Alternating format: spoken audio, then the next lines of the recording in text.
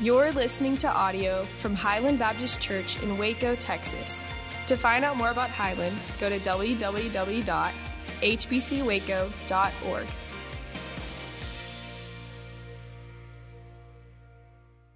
Well, if you weren't here last Sunday, Drew Humphrey, our college pastor, hit a home run. And if you weren't here, I encourage you to go back to the website this week, hbcwaco.org, and listen to it. It'd be the most incredible 32 minutes of your week, I believe, if you could go back and hear that message. It was stout. I was live streaming from Houston last week where I was down there speaking and so enjoyed getting to hear God's message through him. So I'm going to continue on with Elijah as Drew introduced us to him last week. So with your copy of God's Word, let's go to 1 Kings chapter 19 together. 1 Kings chapter 19. If you're relatively new to church, that's about 11 books into the Old Testament. I think Drew said this last week. It's in between the Samuels and the Chronicles. You'll find 1 Kings and go to chapter 19 with me, please. 1 Kings chapter 19. We'll start in verse 9 together this morning. 1 Kings chapter 19, verse 9. I encourage you to have your copy of God's Word or share with somebody else. As always, it's also on the screen behind me. 1 Kings 19, 9. And there he, meaning Elijah, came to a cave and he lodged in it, which really is a picture of he's going to make a house out of it. He's going to plan to stay here for a while. And behold, the word of the Lord came to him, and he, the Lord, said to him, "What are you doing here, Elijah?" And he said, "I've been very jealous for the Lord, the God of hosts. For the people of Israel have forsaken your covenant. They've thrown down your altars. They've killed your prophets with the sword. And I, even I only, am left. And now they seek my life to take it away." And he said, God said, "Now go out and stand on the mount before me, before the Lord." And behold, the Lord passed by, and a great and strong wind tore the mountains and broke into pieces the rocks before the Lord. But the Lord was not in the wind. And after the wind, an earthquake. But the Lord was not in the earthquake. And after the earthquake, a fire, but the Lord was not in the fire. And after the fire, the sound of a low whisper. And when Elijah heard it, he wrapped his face in his cloak and went out and stood at the entrance of the cave. And behold, there came a voice to him with a very familiar question, "What are you doing here, Elijah?" Great story, but let's get some context. Let's get a running start into what's happening at this point in the chapter, the life of Elijah. To get a context and running start, we have to go back probably one page in your Bible, at least one chapter, back to 1 Kings chapter 18. So if you don't mind going back a page and kind of looking at that, we're going to look at a few verses in chapter 18, because chapter 18 is what I would believe probably the most spectacular, epic event in all the Old Testament. They really should make a movie out of this. 1 Kings chapter 18. Israel, as you may know, was having problems with idolatry, worshiping idols. And they would constantly worship God, then slip back into idolatry. Worship God, then slip back into idolatry. That was the cycle of Israel. And so God would call up sometimes a courageous judge to speak to the people of God for them to return back to the one true God. Sometimes he would call up an exacting prophet and would call the people of Israel back to the one true God. Sometimes it would be a passionate priest that would stand up before the people of God and would pull the people back to the one true God. This is what's happening here in chapter 18. At this point, there's a king. He's a miserably ungodly king by the name of King Ahab. And he has married a wicked, nasty woman named Jezebel. Anybody here named Jezebel? Exactly. We don't name our daughters Jezebel because of this woman right here in the Old Testament. She was a nasty lady, wicked lady. And she was fanatically devoted to Baal. In fact, she brought in some Baalian priests and Baalian leaders, and she set up worship centers all across Israel to worship Baal. She set up schools to train people, teach people about Baal. What has happened is she has set up a national system to make Baal the national religion of Israel. Israel, the people of God, the land of God. She is married into King Ahab, and she is now exacting her desire to create a Baalian system within God's people and God's land. So God has to do something. And he wakes up his people by causing the rain to cease for 3 years. So there's drought in the land. People are dying from lack of food. The economy is in tatters at this point. And so Elijah goes to King Ahab and says, "I have a proposition for you. I have an idea of a showdown. Why don't you gather all of your Baal prophets, all 450 of them, and I will meet all of them on the top of Mount Carmel, the peak of the top of Mount Carmel. I will meet them there, and there will be a showdown for the ages. I will pray to my God. Your 450 prophets can pray to Baal, and we'll see what happens. And Ahab says, you're on. Like, Baal is the god of rain. Like, what could go wrong in this showdown? 450 in one corner, Elijah in one corner. Perhaps thousands of Israelites are there to watch, and wouldn't you? And the first up to bat is the 450 prophets of Baal. They have prepared a bull and an altar. They're going to see which God calls down fire first. Let's pick it up in your Bible in 1 Kings chapter 18, verse 26.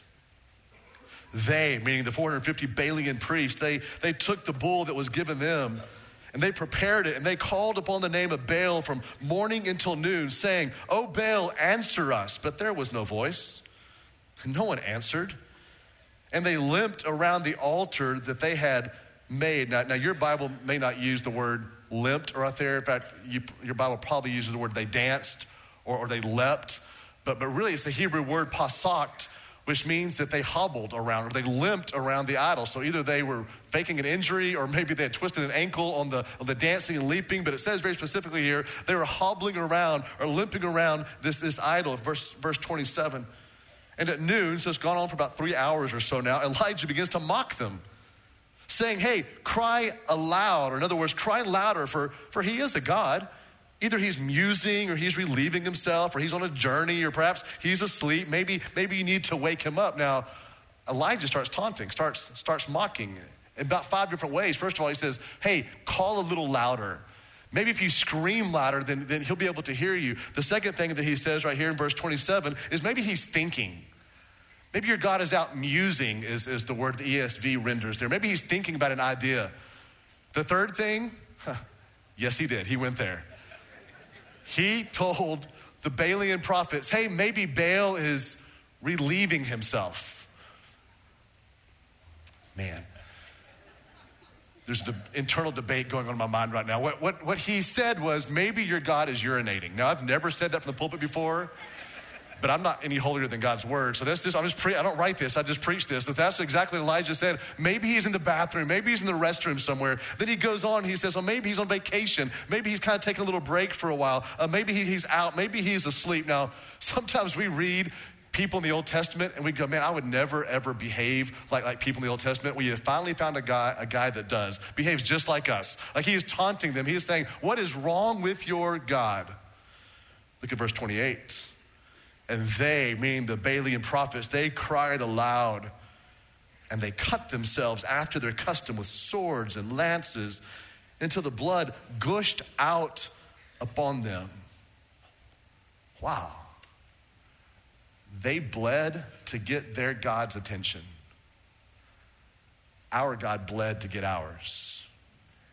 And here they are cutting themselves, so desperate for a God who does not even exist, who cannot hear, who cannot answer, to get that God's attention. Verse 29.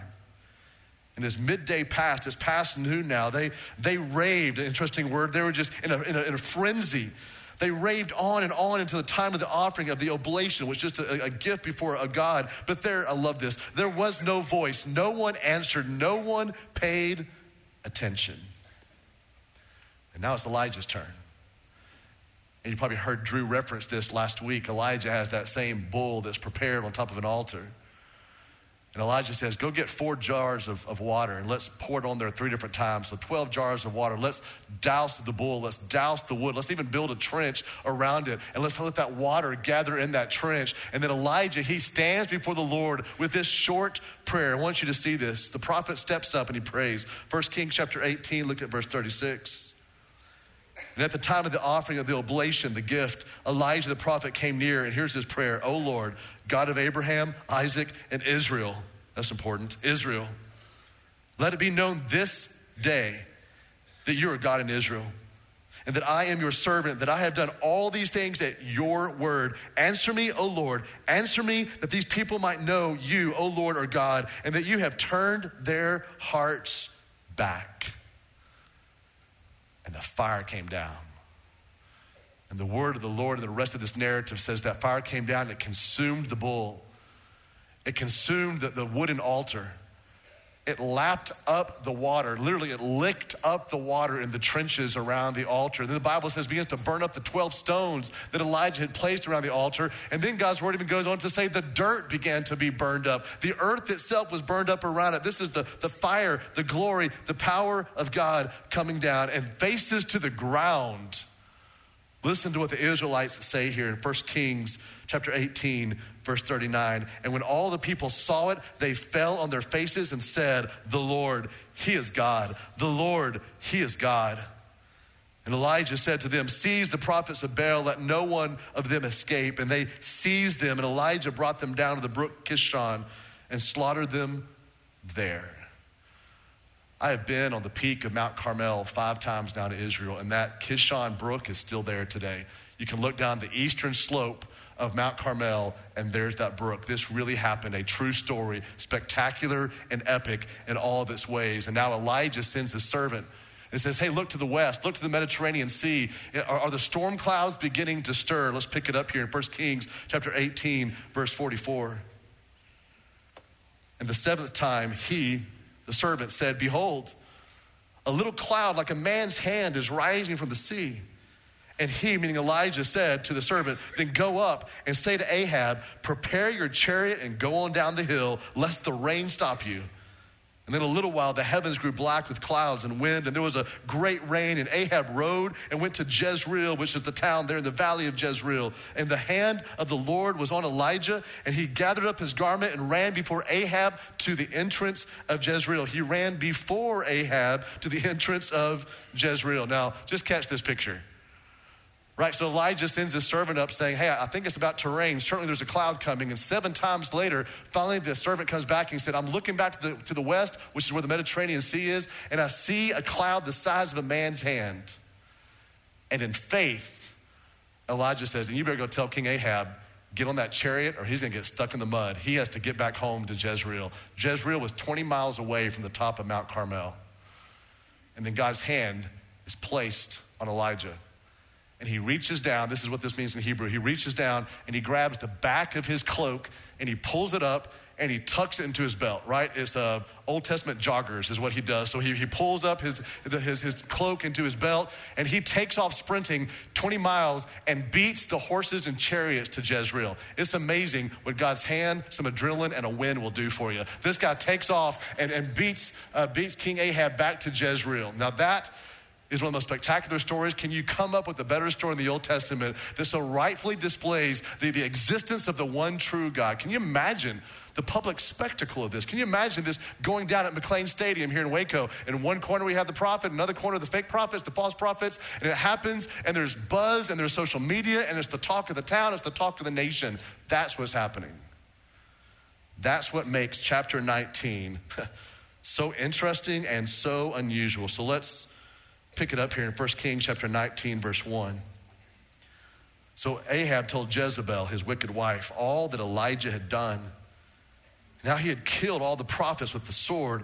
Then Jezebel sent a messenger to Elijah, who was there in the city, there in Jezreel. He'd already run 20 miles to get there, saying to Elijah, "So may the gods, small g, do to me, and even more also, if I do not make your life, Elijah, as the life of one of the prophets by this time tomorrow." In other words, Elijah, you're dead by tomorrow. Verse 3 shocks me every time. Then he was afraid. Think what he just saw 20 miles earlier. The fire of God, the power of God. He wasn't afraid of 450 prophets, but this wicked woman makes him shake in his knees. He was afraid. And he rose, and poor guy, he ran some more now. He rose and ran for his life and came to Beersheba, which, by the way, is 90 miles away from Jezreel. 110 miles this poor old prophet has now sprinted. He comes to Beersheba, which belonged to Judah, and he left his servant there. Why would he leave his servant there? Because he's done. I mean, he wants his life to be over. He knows that Jezebel is after him and her word is good. But he himself, Elijah, he went a day's journey into the wilderness and he just came and sat down under a broom tree.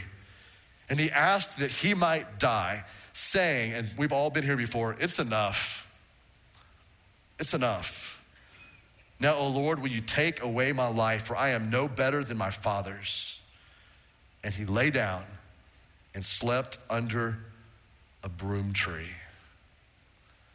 Is it possible for God to have his hand on someone's life and someone to experience great victory and be very close to God, and then 4 verses later, 24 hours later, feel like either killing themselves or asking God to let them die? Certainly. I mean, this is the realism of Scripture. This is the authenticity of God's word. And let's just be real honest with one another in this house this morning. This is us. One moment we have seen the greatness of God. One moment we feel so close to God. One moment we have experienced his victory or walk in that victory. We're enjoying that relationship with God. And it can be 24 hours later. And we throw our hands up in the air and go, it's enough. God, just go ahead and let me die. I'm done with people. I'm done with life. I'm done with me.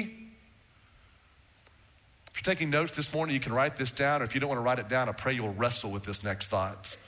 Closeness to God yesterday does not translate to closeness to God today. And that probably hits all of us this morning. We can all probably look back and go, man, I remember being so close to God last semester, last year, at a camp, at a retreat. I remember being so close to God in a Bible study, so close to God in this experience when I was in high school, years ago, or even a few weekends ago. I remember being so close to God. And let me say again, we can learn this incredible principle from Elijah. Closeness to God yesterday does not translate to closeness to God today. We can't live off of yesterday's experiences. We can't just keep celebrating the victories from yesterday. I'm a diehard Dallas Cowboy fan. I should know that to be true. We can't just keep celebrating what happened years and years and years ago. But it applies spiritually to our lives as well. We can't just keep living off of old things, even old victories, even old close experiences to God. Psalm 143 says that the word of the Lord comes to us new every day. The word of the Lord comes to us new every day. In Psalm 30, it says the joy of the Lord comes to us new every day. Lamentations chapter 3 says the mercies of the Lord come to us new every day. And Isaiah, the prophet Isaiah wrote in Isaiah chapter 50, the teachings of the Lord come to us new every day. Isaiah chapter 33 says the rescue or the salvation of God, it is reminded to our hearts every new day. We can't just live off the experiences from yesterday. We can't just eat stale bread. We can't just remember what used to happen and draw on those type of things. We can't run off of old experiences. We need to be close to God today and each day. Here's the story of Elijah. He reminds us not to bank on the carryover of our closeness to God in past seasons of life. 1 Kings chapter 19, verse 5. Let's just pick up verse 5 again. So here's Elijah. He lay down and slept under a broom tree. And behold, an angel touched him and said to him, arise and eat. And he looked, and behold, there was at his head a cake baked on hot stones and a jar of water. This angel came and baked him a cake. I'll say it before you do. It was angel food cake, right? Of course. Dad joke number 1 just bombed. So yes, angel food cake. He bakes this for him on the hot stones, and he ate and he drank and he lay down again. And the angel of the Lord came again a second time and touched him and said, Elijah, arise and eat, for the journey is too great for you. And Elijah, he arose and he ate and he drank, and he went in the strength of that food 40 days and 40 nights to Oreb, the mount of God. Let me call a quick time out, because I know there's probably some here this morning that you're exhausted like Elijah and maybe weary spiritually or physically, emotionally, just weary. Maybe you've come to a place like Elijah. It's just enough. God, it's just enough. I can't handle anymore. You know what's interesting to me? In this moment, God did not call Elijah to repentance. God did not tell Elijah what he needs to be doing better. He told Elijah to rest, sleep, and eat. And we'll get going in about 2 more days, God says. So if you're overwhelmed today, it is biblical for me to say to you, rest and sleep and close your eyes and enjoy the presence of God, not during my sermon, but at some other point if you'd like to do that, or during my sermon. That'd be perfectly fine. You've got about 8 minutes to go. Here, God's messenger came to Elijah and said, in the middle of your stress, in the middle of your weariness, I just want you to rest for a while. I'll be here. My presence will be your strength. My presence will be your rest. Verse 5-8, 40 days, 40 nights to Oreb. He came now to the mountain of God. This is verse 8, which is another, by the way, 200 miles. So this guy has run 20 miles, then ran 110 miles, and now he's making a 40-day journey of 200 miles. This is a man on the move. Let's go back to verse 11, our main passage for this morning. Let me give you a few things and we'll wind this up. This is verse 11 again. So God said to him in verse 11, Elijah, I want you to go out and stand on the mountain before the Lord. And behold, the Lord passed by, and a great and strong wind tore the mountains, plural, and broke into pieces, plural, the rocks, plural, before the Lord. That's some wind. It was making the mountains shake. It was peeling off pieces of rock from the mountains. This was a powerful moment, a powerful thing now that Elijah was experiencing again. He had just experienced the fire of the Lord coming down. And now there's this wind swirling all around him. And after the wind, of course, was the earthquake. And after the earthquake was a fire. Now in the Old Testament and New Testament alike, these are all three the presence of God. Earthquake, wind, and fire. Normally, even more specifically than that, they are the judgments of God. You don't speak to God when he's in the earthquake. You don't speak to God when he's in the fire. You don't speak to God in the wind. And it isn't interesting that God wasn't even in those things here in 1 Kings chapter 19. God is clearly telling Elijah what happened at Mount Carmel was amazing, but it doesn't change lives. But my word will change your life. Dramatic experiences kind of pull us maybe a little close out of interest to God, but God's word transforms us. And so here comes this still small voice. And after the fire, this is the end of verse 12, and after the fire, the sound of a low whisper. A low whisper. Your Bible might call it a still small voice. I think the King James Version calls it a still small voice. It's a great Hebrew word. I love to teach this Hebrew word to you. It's really easy. The first phrase, or the first syllable is dak, as in Prescott, so dak. And then you've got din, as in like a room in your house, so dak, din. And then the last two syllables are awesome, mama. So dak, din, mama. Would you say that with me? Dak, din, mama. I mean, you're Hebrews with a Waco accent. That was awesome. It was very well done. Dak, din, mama. And dak, din, mama in Hebrew, it means a thin breath. This thin breath of God comes and speaks to Elijah. You see that the wind, the fire, the earthquake, those are the judgments of God, but the thin breath of God is his grace. The still small voice of God is the grace of God. You know, we think that God always has to speak in loud and big things because we see God as being loud and big, but that's not what's detailed right here for us in 1 Kings chapter 19. Sometimes God speaks in a whisper. So I want to wrap up this morning by telling you 4 things about the whisper of God, that this week you might draw close to that whisper. Here's the first thing. If you're taking notes or want to consider these with me. Number 1, God's whisper is powerful. God's whisper is powerful. Don't mistake the absence of volume with the absence of power. When he breathes, there's still power. I'll point you to Genesis chapter 2, verse 7. When God breathed into the dust, he breathed into the dirt, and humanity took a breath. God's breath makes dead things live. So do not think that just because he might be quiet in your life means that he's reducing power. An absence of volume does not mean an absence of power. Here's the second thing. Sometimes God whispers to get our attention. Sometimes he has to whisper so we'll draw in close, so we'll listen closely. Sometimes his voice is that thin breath, that still, small, quiet, low whispering of a voice, so that we're drawn in to listen and to hear. I mean, you're hearing me right now because I have a microphone in front of my face and I'm being amplified to all of you. But if I were to turn my microphone off and just talk to the people here in the front couple of rows,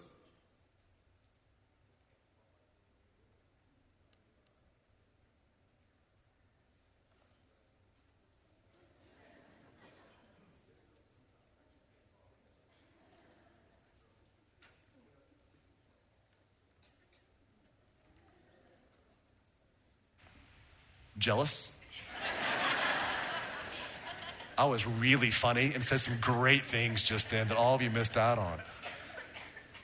I mean, if you wanted to really hear what I was kind of whispering to the front couple of rows, I mean, none of you did. I'm glad you didn't. We didn't have time for it. But if you wanted to hear, you would have had to leave your seat and draw close, because I no longer was being amplified. I no longer had this loud, clear voice. I was speaking kind of in a low whisper here at the front. To hear that low whisper, you would have to draw close. You'd have to come near. And this week, I'll just tell you that sometimes God will speak to you in a whisper, and if you don't come close and you don't draw near to him, you're going to miss it. You're going to miss what he has to say to you. Here's the third thing I'd love for you to know. Few forms of communication are more personal than a whisper. Few forms of communication are more personal, more intimate than a whisper. I would never meet somebody and shake their hand and say, hey, I'm John Durham, and pull them real close and go, it was really nice to meet you. I go, oh, that's weird. Cringy. But I do whisper to my wife. I won't tell you what I whisper to my wife, but I do whisper to my wife. I'll whisper to my kids. I'll whisper to my close friends, because it's a personal form of communication. Isn't that amazing? God would whisper to us because of his desire to speak to us personally. An intimate relationship with God. Here's the fourth and last thing. You'll miss God's whisper if you're constantly surrounded by noise. And has there ever been a generation that needs to hear that more?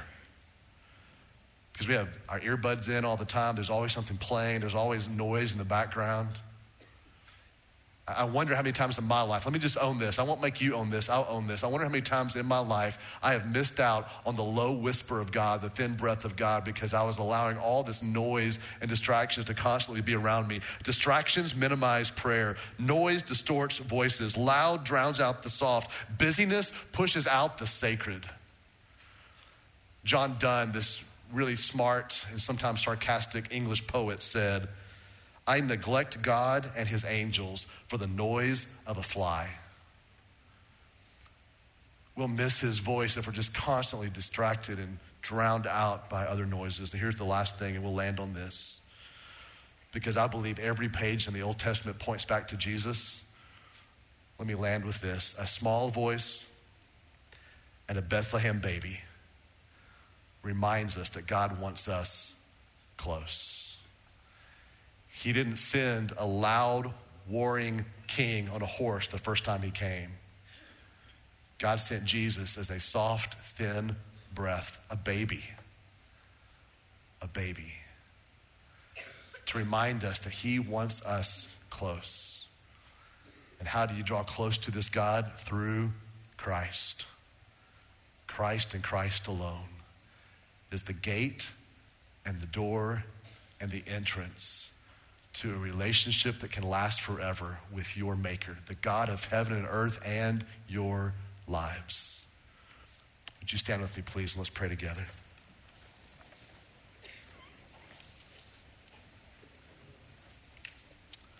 God, thanks for your word. I thank you for men and women who have chosen to be here today to draw close, that we can learn why and how and the impact of drawing close to you. God, forgive me, and I guess I'll say on behalf of all of us, forgive us that we're loud people, and we expect you to be a loud God.